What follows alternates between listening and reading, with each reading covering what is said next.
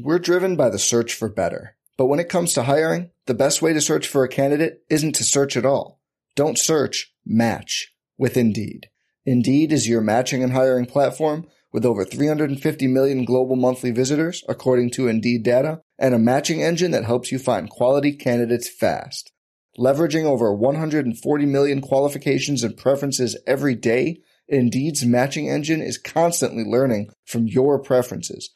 Join more than 3.5 million businesses worldwide that use Indeed to hire great talent fast. And listeners of this show will get a $75 sponsored job credit to get your jobs more visibility at Indeed.com/Blue Wire. Just go to Indeed.com/Blue Wire right now and support our show by saying you heard about Indeed on this podcast.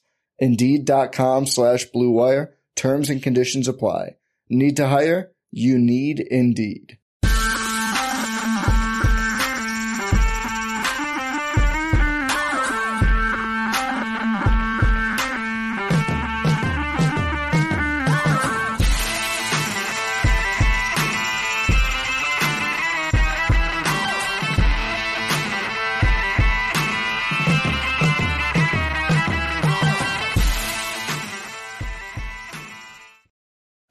Welcome to week 11 of Solo Ship. I'm Squirrel Patrol, joined as always by Jam DeWin. Jam, we're recording a day early this week. In part, I got to go to Miami for King of the Beach tomorrow. So got to flight out like when we normally record. I made the hot take call last week that Joshua Dobbs would have like an excellent game. And it was like one of my best hot take calls of the season. And it looked like it was going to be a bonanza for me. And then Dak Prescott had to ruin all of my Tony Pollard, like Joshua Dobbs teams, just in like one swoop. I just kept throwing touchdown passes, came the highest scoring quarterback. Tony Pollard did nothing. How was your week 11 or week 10? Well, my week 10 was it was brutal on the DFS side. It was just barely below break even between Pick'ems and DFS. And it was funny because we were talking about this on the DFS Lab show this morning, but yeah, same thing for me, right? Like I had a little bit of Dak, but it was primarily Purdy and Howell, and Purdy puts up whatever he put up 25, and Howell put up his typical 29 points at sub 6K. Actually ended up on some Dobbs, I think like 6% or 8% Dobbs rosters paired with Hawkinson. And then, Dak goes out and puts up 41 or 42. And same thing the week before where Dak was my highest owned quarterback. And that was Dak paired with CeeDee Lamb, and CeeDee Lamb was my highest owned wide receiver. So that helped a little bit more. But Dak was my highest owned quarterback. He put up the 31 or 32, and then Stroud put up 46. So, and we were talking about that on DFS Lab this morning because I don't, we always have to be aware of that. I don't think this is a week where there's going to be one of these 40 pointers because we were talking about on the show, we were talking about like Sam Howell and Brock Purdy and kind of these 6.3K and below quarterbacks who can get you 25 to 30. And then it was like, of course, if somebody goes for 40, then, you're still screwed because you're so far behind those rosters. But yeah, interesting couple of weeks where we've had these like just monster quarterback score from one guy. Both times not a guy who's super high priced either. So pretty unique last couple of weeks for sure. Yeah, so this week we've got 11 game slate, and it's a little bit better than some of the previous weeks where there hasn't been a high point total to be found. We have a couple of the teams that have been off the main slate are back on it. Something that I'm noticing this week in particular, but it's kind of been happening all season, is like this increasing divergence of the offenses. So I think we've got 8 teams out of the 22 that have like an implied point total of 17 or less. That's the highest number I can remember. We've got 2 in the same game, I think, with Cleveland and Pittsburgh, and then we have Dallas, Detroit, Houston, Miami, and San Francisco, all with implied point totals of 26 or more. I mean, that's like a 9-point difference. Obviously, like those teams are in different games, but we're really seeing like this divergence where it seems like there's some offenses that are so high powered, it almost like doesn't matter the matchup. And then some of the other offenses, it also doesn't matter the matchup. Like they are just going, they're going to score their 12, 15 points. Right. And it's almost hard to find any kind of value. And sometimes that value does seem to like crop up from those teams, but it's almost like fool's gold, right? Like the touchdowns may just not be there. What are your initial thoughts on the week? Yeah, I mean, I think it's a good shout on this. And I think one of the things that really stands out to me on this slate, last week we had Texans and Bengals, good defenses, but it's like, these offenses are capable of pushing each other. We had the Chargers and the Lions. Those offenses were capable of pushing each other. This week, it's all kind of big spreads for these teams. So the shape is a little bit different in terms of, and again, not to say that these teams can't get there on the way up. 49ers, since Brock Purdy has taken over, have a pretty deep history of being viable to stack with no bringback. In fact, more often than not, I was kind of digging into that last week, but it's like 60% of the time, the best way to play 49er stacks has been no bringback because they can just smash teams and put up a bunch of points. Pretty concentrated offense. But, a team like the Lions, you'd love to see them in a game where the opponent's going to score points against their defense. And what's cool about the Lions is like the Lions are a good defense because they're disciplined and they follow all their rules. They don't make mistakes, but they're not like this scary, super talented defense. And so we've seen, Geno put up a big game against them. And who else? There's been 3 quarterbacks that have put up a big game against them, but they're like all elite quarterbacks. It was Geno and Lamar Jackson and Justin Herbert, right? And so does Justin Fields fall into that category? Probably not. So yeah, it's one of these spots where the game environments don't necessarily match up all that well. And then also kind of the tilts of some of these matchups to where, very quietly, the Bears are the worst team in football to run against, the lowest EPA per play on the ground allowed. So it's like, and teams lean into that. Teams have been passing at a pretty high rate against the Bears, but we know that the Lions would prefer to lean on their ground game. And, if they take control of this one, they probably still do that a little bit, even if the matchup doesn't lean that way. Chargers, right? Like, Chargers don't have a bad matchup against the Packers through the air, but teams just relentlessly run the ball against the Packers. So it's kind of a weird week where things don't line up in like a very clear way for the strengths of these teams or for the way that you would like these games to shape up. So definitely like separation between the best spots and the other spots, but not like just massive standout separation, if that makes sense. It's kind of how I'm seeing it. Yeah, it's interesting you started with Chicago and Detroit because Justin Fields is back. And we saw Kyler Murray come back and look pretty good in his debut last week. And, Justin Fields returning from injury. I love my Russian quarterbacks, especially on FanDuel, where, those rushing touchdowns and rushing yards are, count a little bit more relative with only a half point per reception, right? The scores tend to be lower. So like if a quarterback's getting rushing yards, even though it's the same points on FanDuel and DraftKings, they kind of count more on like FanDuel. All the other players are scoring fewer points, and those guys are scoring more points. Yeah. It took me years to realize that. Like, wow, why do these rushing quarterbacks always pop for me on FanDuel? And it's like, yeah, those points count more, and you don't have as much opportunity to drop down in the salary list, right? Like the prices tend to stop at around 6,000 instead of going down to we have multiple quarterbacks below 5,000 this week. I mean, Dorian Thompson-Robinson, speaking of running quarterbacks, 4,500 this week. So, you can get all the way down there. You can. And I think Tommy DeVito is facing a Commanders pass defense. I actually made a joke about playing him at King of the Beach, right? Like, because I was saying, there might be weeks where he's useful and probably against the Commanders with the NFC East. And my co-host Eric was like, they're playing the Commanders next week and you'll be a King of the Beach. I'm like, I'm not playing. We'll see that. But I'll do some more research. But yeah, I do. I think Justin Fields is definitely in play.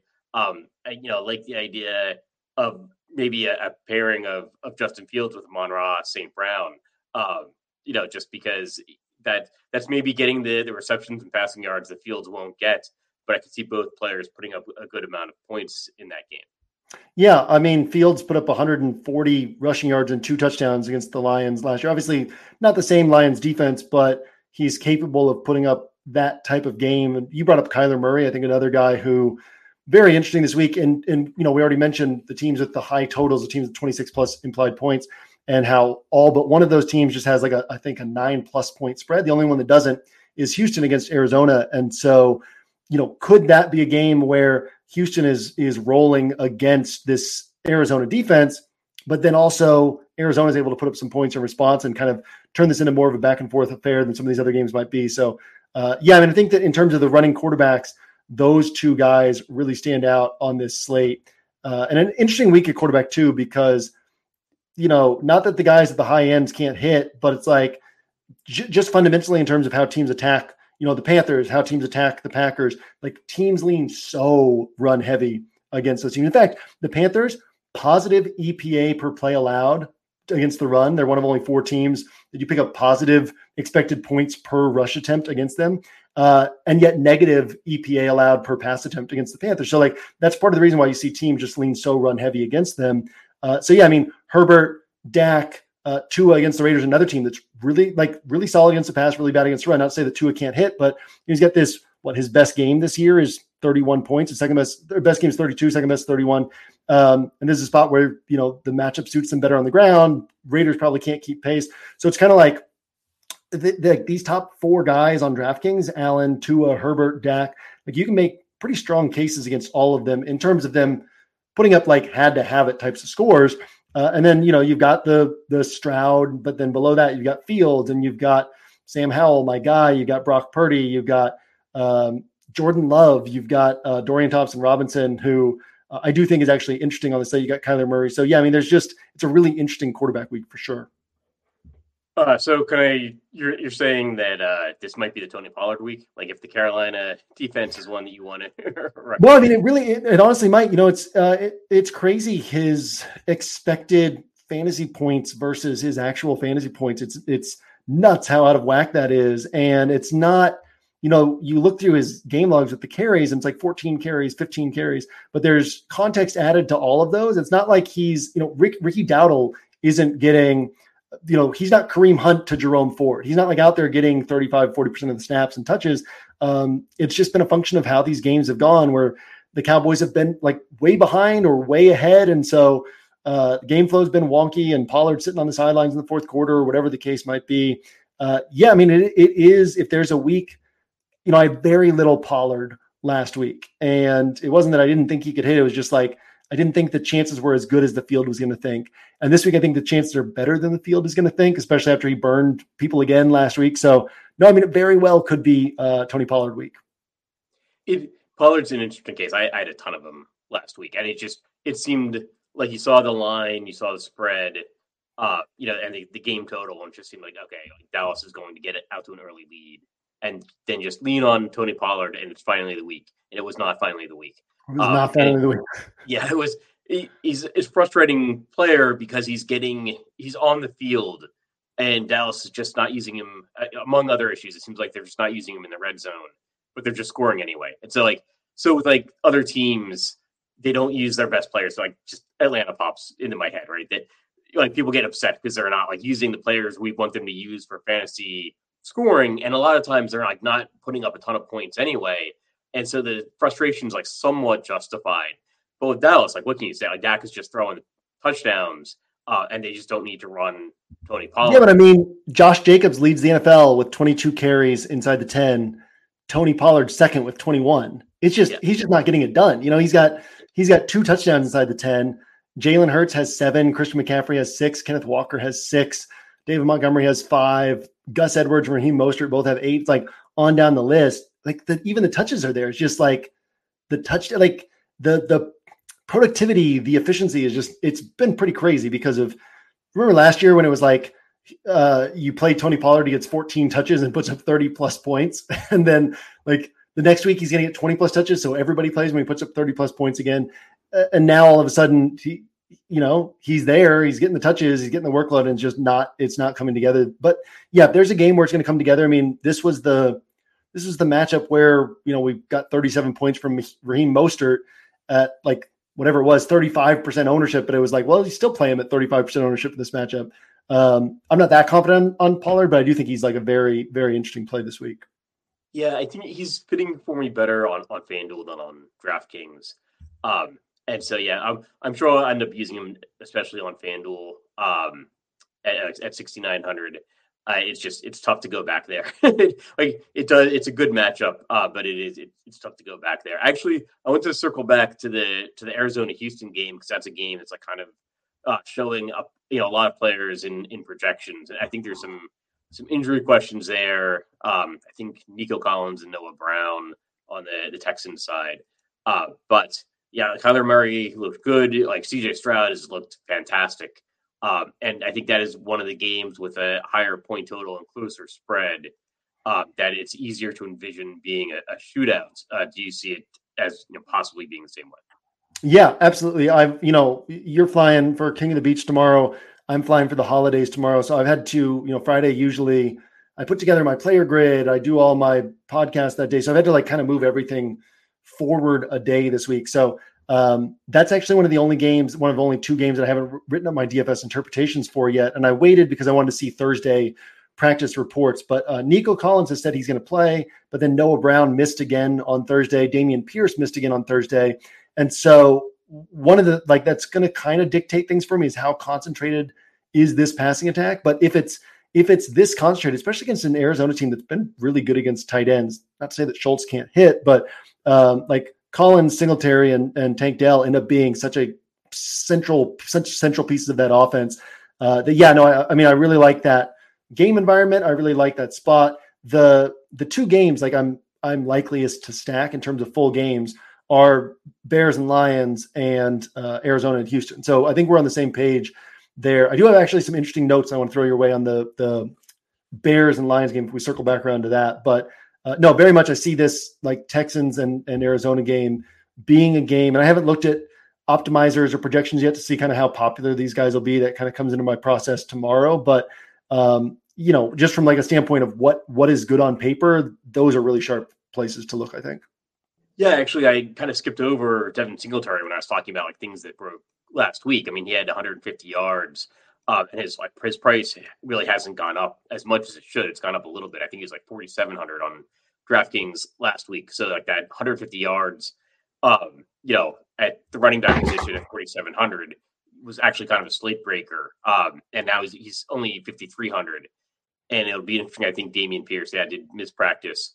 So if Singletary is getting the start again, I mean, that's potentially a workhorse back you're getting in a very good offense at 5,300. I guess, let's circle back to the Lions and Bears because that is a game that I have some interest in as well. Yeah. So do you remember when Matt Eberflus was with the Colts and the whole thing against their defense was every single year you looked at the talent on the Colts defense, you were they're not really that good in the secondary, but they would be one of the three worst matchups for wide receivers year in and year out. And yet it was attack them with pass catching running backs, attack them with tight ends. So this is kind of crazy. I don't think anyone's caught on to this. Maybe we shouldn't even talk about this publicly and put it out there. But since week 2, when Mike Evans went for 170 yards against the Bears are not allowed a single wide receiver to top 65 yards against them. That includes Devontae Adams. That includes Keenan Allen. That includes Jordan Addison with Kirk Cousins and no Justin Jefferson. And there have been several other really good wide receivers they've faced in that stretch. And this is structurally the same defense that, the Colts had all those years where it was just don't play wide receivers against the Colts, play pass catching running backs, play tight ends. So it's a really interesting spot to me because I think that when people look at the top of the wide receiver range this week, the initial instinct is okay, Tyreek Hill's obviously interesting, but he's really expensive. People know that teams like to run the ball against Carolina. People know that the Jets are a tough matchup with Stephon Diggs. People probably don't want to pay $9K for Keenan Allen and, what could be a game the Chargers easily control against team that tilts players towards the ground. And so I think that Amon-Ra St. Brown is the first guy that people see and they're oh, well, this is just such an easy button to push. And so I kind of think that, and so the way I describe a situation like this is if we played the slate 100 times, would he go for 30 plus points? Of course he would, but I just feel the field is going to overrate how soft this matchup is and what a great spot it is and not understand how good the Bears have been against wide receivers just based on the structure of their defense for, 2 months of the season. So I think it's a very interesting spot. And then it kind of makes me question, how do you attack the Lions, right? Because Jahmyr Gibbs at 7K, who, he might get 5 catches. So sure, it's a great spot for pass catching running backs, but is that enough? And so, just a really interesting spot for me with that Lions team, because the Lions team is part of what makes them good is that they can attack you with Jameson Williams, with Khalif Raymond, with Josh Reynolds, with Amon-Ra St. Brown, with Sam Laporta, with both running backs. So it's it could be one of those games where they score 30 points, but nobody really puts up a big fantasy score in terms against their salary. So just an interesting spot that I want to throw out there because I think a lot of people will misread that as an obvious smash spot, whereas really he has to overcome a setup that's not great for him through the air. We're driven by the search for better. But when it comes to hiring, the best way to search for a candidate isn't to search at all. Don't search, match with Indeed. Indeed is your matching and hiring platform with over 350 million global monthly visitors, according to Indeed data, and a matching engine that helps you find quality candidates fast. Leveraging over 140 million qualifications and preferences every day, Indeed's matching engine is constantly learning from your preferences. Join more than 3.5 million businesses worldwide that use Indeed to hire great talent fast. And listeners of this show will get a $75 sponsored job credit to get your jobs more visibility at Indeed.com/Blue Wire. Just go to Indeed.com/Blue Wire right now and support our show by saying you heard about Indeed on this podcast. Indeed.com/Blue Wire. Terms and conditions apply.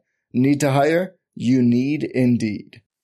No, that's really good insight because I like I said, the first thing I thought of was Amon-Ra St. Brown, right? Like, I mean, they have other wide receivers, and especially on a price considered basis. You want to be, thinking about guys like Jameson Williams. But yeah, the primary guy you're going to think of is Amon-Ra St. Brown, but maybe it's a Jahmyr Gibbs, pass catching week when everybody else is thinking we don't know how things are going to be divided up among the running backs, or maybe a Sam Laporta week. Hot takes. So do you have a hot take ready or? No, why don't you? Yeah, I'll throw a hot take out there. I'll say that I don't actually believe this, but makes it a mega hot take. I do think these guys will overperform expectations. I'll say that Dorian Thompson-Robinson plus Amari Cooper is going to be a tournament-winning pairing this week. Again, I don't totally believe that, but I do think that we played out this thing 100 times. That would happen more times than people would expect. Yeah, no, I like that kind of hot take because it's an actual hot take. Like, and you're trying to be like directionally accurate, right? Yeah. I mean, it's plus EV. I think it's plus EV, and so we'll phrase it as a hot take, but just in terms of like how we actually think it is a plus EV way to go this week. Interesting. I was going to ask, do you have any interest in anything from that game because it's one of the lower total games I can remember without like severe weather, right. Even with severe weather. It's one of the lower totals I've seen. But it's interesting that you think he's going to surprise. And I'm kind of curious why they're going back to Thompson Robinson. Because like PJ Walker, I guess it was Deshaun Watson, right, that led them to the win last week. But it seemed like PJ Walker was kind of the experienced guy brought in, and DTR is the rookie. But the project, and he's supposed to be. But PJ Walker has the lowest PFF grade among all NFL quarterbacks by like 20 points this year, like one of the highest turnover worthy play rates. I mean, he's just been bad. And Dorian Thompson-Robinson looked awesome. He looked awesome enough in preseason that the Browns were like, all right, let's get rid of Josh Dobbs so we can keep Dorian Thompson-Robinson on the roster and develop him as our third guy. And obviously they would like to have Josh Dobbs on the roster right now. But no, I mean, DTR looked awesome in the preseason. He started on short notice against the Baltimore Ravens, and it kind of got thrown to the Wolves. Guy with rushing upside. Obviously, they're gonna lean on the run this week, so hard for them to rack up a lot through the air. But he's the kind of guy who could rush for 60 yards in this spot. And I think that kind of like the Will Levis first start, you see him and you're like, oh, this guy can actually hit. And then you're like, oh no, that's dumb. That was like what I did Will Levis's first start. Then he goes out and puts up 26 points, and you kind of miss your chance to get on that. So. Am I going to have a ton of DTR? No. Am I going to be overweight the field? Yeah, because nobody's going to be on him. I'll have like 3% of them or something, 4% of them. But I do think that he would hit more than 3 or 4% of the time in this spot. I mean, by the way, Pittsburgh, they're like 11th in scoring defense, but like bottom 5 in yards allowed. I mean, that's their thing. They let you march the field and then hold you out in the red zone. But at DTR's price and with his rushing upside, if he's picking up yards, that's pretty good for you. And, accounts for 1 rushing touchdown. All of a sudden, it's a pretty valuable piece. I couldn't believe I was reading the write-up on that game, and I couldn't believe Pittsburgh 6-3. I know, right? This just does not seem like what their record is. But I mean, this stuff is written down somewhere, right? Like they are 6-3. They are 6-3. Couldn't believe that's their record. I think that's really interesting insight on Dorian Thompson-Robinson because I thought about that game, right? And he's like 4,500 on DraftKings. Like that is absurdly cheap for a starting quarterback. And I totally forgotten that the start that he had did come on like really short notice, where it was like Sunday morning, and they were expecting. I think Deshaun Watson maybe got hurt in warmups, or like I think Watson was expected to play, and then suddenly it's like, no, he's not going to play. And it's just like, it didn't seem like they were preparing during the week at all for Thompson Robinson to play. And that it was against a Baltimore defense that were maybe now even more than looking at going, oh, this is like a very, very difficult defense to pass against. And probably importantly, not just because they're talented, but because they're like, the Ravens are one of the most creative and confusing defenses in the NFL. Like that's what makes them so tough. And so for a rookie thrown into the fire, not that Pittsburgh's a cakewalk, but it's like they're less of a matchup problem than the Ravens. And so, no, I mean, I just think it's obviously we're spending a lot of time on like a single entry show talking about DTR, but I do think that for anybody who's like playing large field play, take some shots on him, pair him with Elijah Moore or with Amari Cooper, or, even with Jerome Ford, who I think that's kind of the piece from this game that for like single entry play that I would actually have interest in is Jerome Ford. Yeah. Actually, I think Jerome Ford could be in play as well, just in case they try to take some of the pressure off of Thompson Robinson. I guess for my hot take, I'll go with something a little bit more lukewarm. Just I think Miami returns to their scoring ways. My other hot take, that was pretty good from earlier this year was that we should just play Miami the rest of the season when we have the opportunity. And I think it seems like it's been a while since they were on a main slate. I think it's just 2 weeks ago against Kansas City, and they didn't look that good. Like they didn't put up their usual point total. But I'll say they returned to the scoring ways with 42 points against the Raiders. I think there'll be some useful fantasy pieces there. And, I'm thinking about, in terms of single entry, as I head to Miami, right? Like thinking that the prices are too high and people, are kind of glossing over them, right? Because it's not popping. A lot of people, so many more people are looking at projections now and like optimal lineups run using median projections now than they would have maybe 5-6 years ago.